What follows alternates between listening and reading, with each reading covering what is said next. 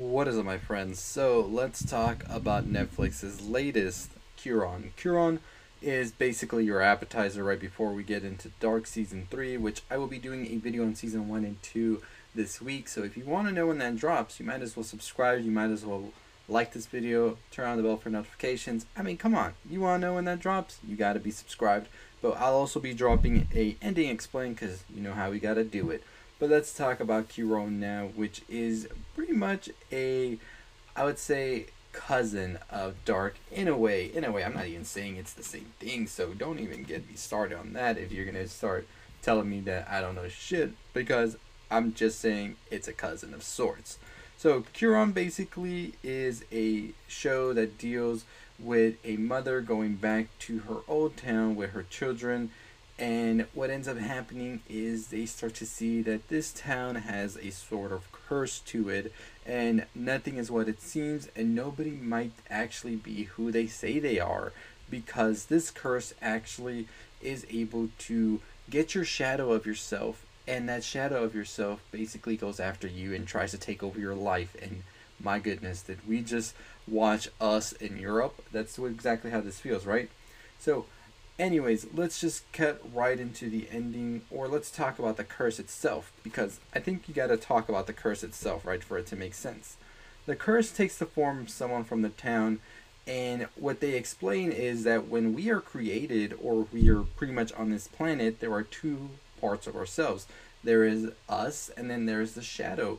And then the shadow pretty much is able to re-emerge when the bells in the town go, and the shadow is the polar opposite of who you are. So if you're a pretty outgoing person, this shadow will be a pretty reserved person, vice versa. And we see that play out with different people in the town as we get into the season. And it basically is like this shadow will go out and try to kill you because they want to take over your life. You can try and kill the shadow, but the shadow will just re-emerge from the lake once again. So there's pretty much no stopping the shadow unless you like chain it up and keep it somewhere, which is what we see happen. So you pretty much have to domesticate your shadow, and that's something that they also touch upon in the series, is that is it possible to domesticate a shadow and for them to live a normal life amongst real people? And the answer is yes. We see that with a couple of shadows that have done this, and we'll get more into that into the end. So what we come to find out is that the mother of the children actually had a clone of herself that was the one that ended up killing her mother, and the father has actually kept the clone chained up, because if he were to kill the clone, or if they were to just get rid of the clone, it would just keep on coming back and try and go after Anna. And so the only way to really keep her safe is to keep this clone locked away and just pretty much do that until, I mean, one of them runs out of battery, right? I don't know if that was the best analogy.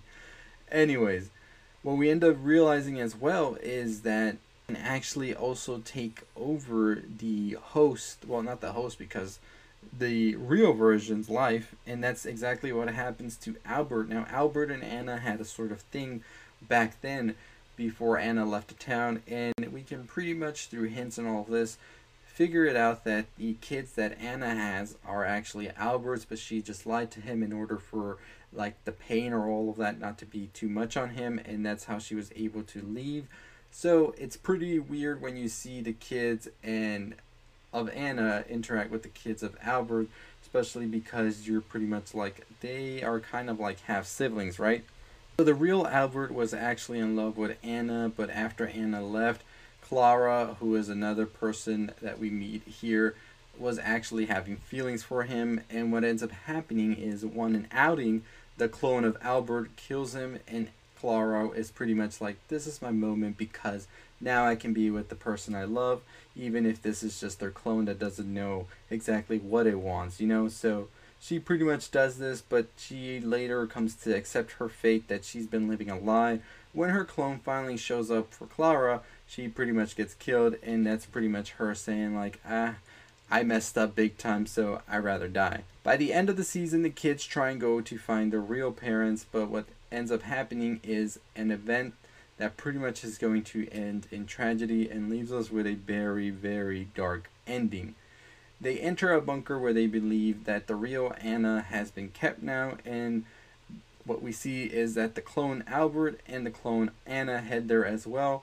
And we start to pretty much see everything fall apart because the real Anna ends up escaping and the clone Anna becomes angry because she's pretty much like the clone Albert is really just keeping her alive because that's who he really loves.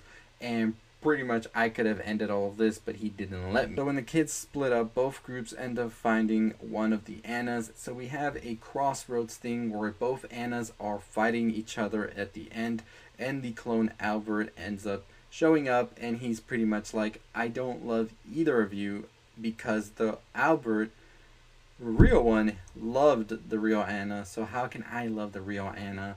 And everything's pretty much a lie. That's how he feels. So he ends up shooting both of them right before he kills himself too. And this is all happening in front of the kids, so you can imagine major disturbance for them. And we realize that the clone Anna isn't actually dead, and she tries to escape. But as she's trying to escape, Morrow keeps her at gunpoint, and she's basically like, I'm the one that protected you from your father, quote unquote father, Pietro, because I think that the real father of the kids is actually Albert. But she's basically saying that she was protecting them from them because we find out that Morrow had been basically abused by Pietro, and he was pretty much a douchebag, and that's the reason that she killed him earlier in the season. And that's something that the real Anna never confronted, as she says. She actually does still end up falling to her death, and that's it for that. We end up seeing clone Clara taking the kids to the graveyard of the real Albert, and they pretty much are there just like, damn, we were raised by a clone this whole time. Mickey and Daria end up hearing the bells, so that means that they are going to be getting copies of themselves coming for them, but the lake is frozen as we see in the end, so the copies just keep drowning and dying, and that's pretty much the ending right there. So damn, what a dark ending, right? We just see these clones, whether they're real or not, they still are living, and it kinda is a pretty bleak ending the way you see it all happen. So as we know, and it's explained by Ober, that this is a curse that's going to keep on going on, and there is no stopping it. So we're pretty much going to get a season 2. It's going to have the clones of Mickey and Daria, and who knows who else coming. And I just don't see how they would be able to finish the curse or not. It will be interesting, and I think that's exactly what the next season will be tackling on, is how do we finish all of this so nothing like this happens again. Because I'm pretty sure that the lake isn't done yet. It looks like everything's just getting started, and this curse is pretty much intensified now. So very dark ending, and I wonder if we will get any resolution towards the whole Albert being the real dad of the other kids, and what that actually will mean come the future as well. I don't know if this is just something that can be wrapped up in one season and this is how they wanted to end it, because I really feel they were really going towards more of trying to get like to the bottom of the curse and everything, so we could see the second season sort of serve as a prequel of sorts as well, and maybe more explanation towards the curse and the town, all of that.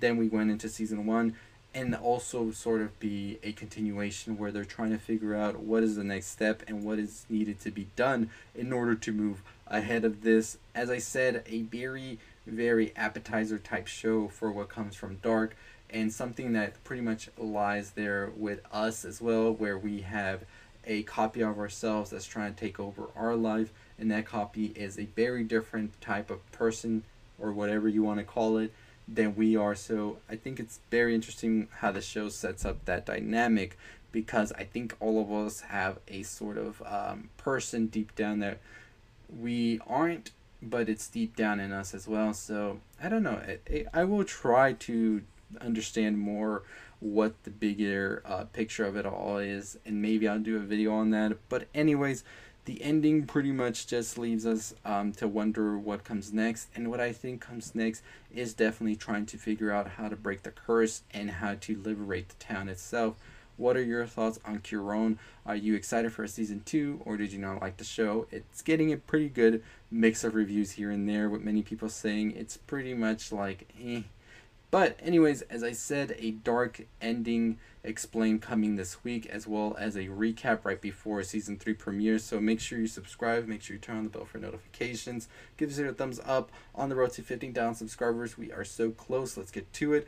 And as always, that's gonna do it for me. Make sure you follow me on Twitter, Anchor, Twitch, all of that, and I'll see all of you next time. Stay safe, stay positive.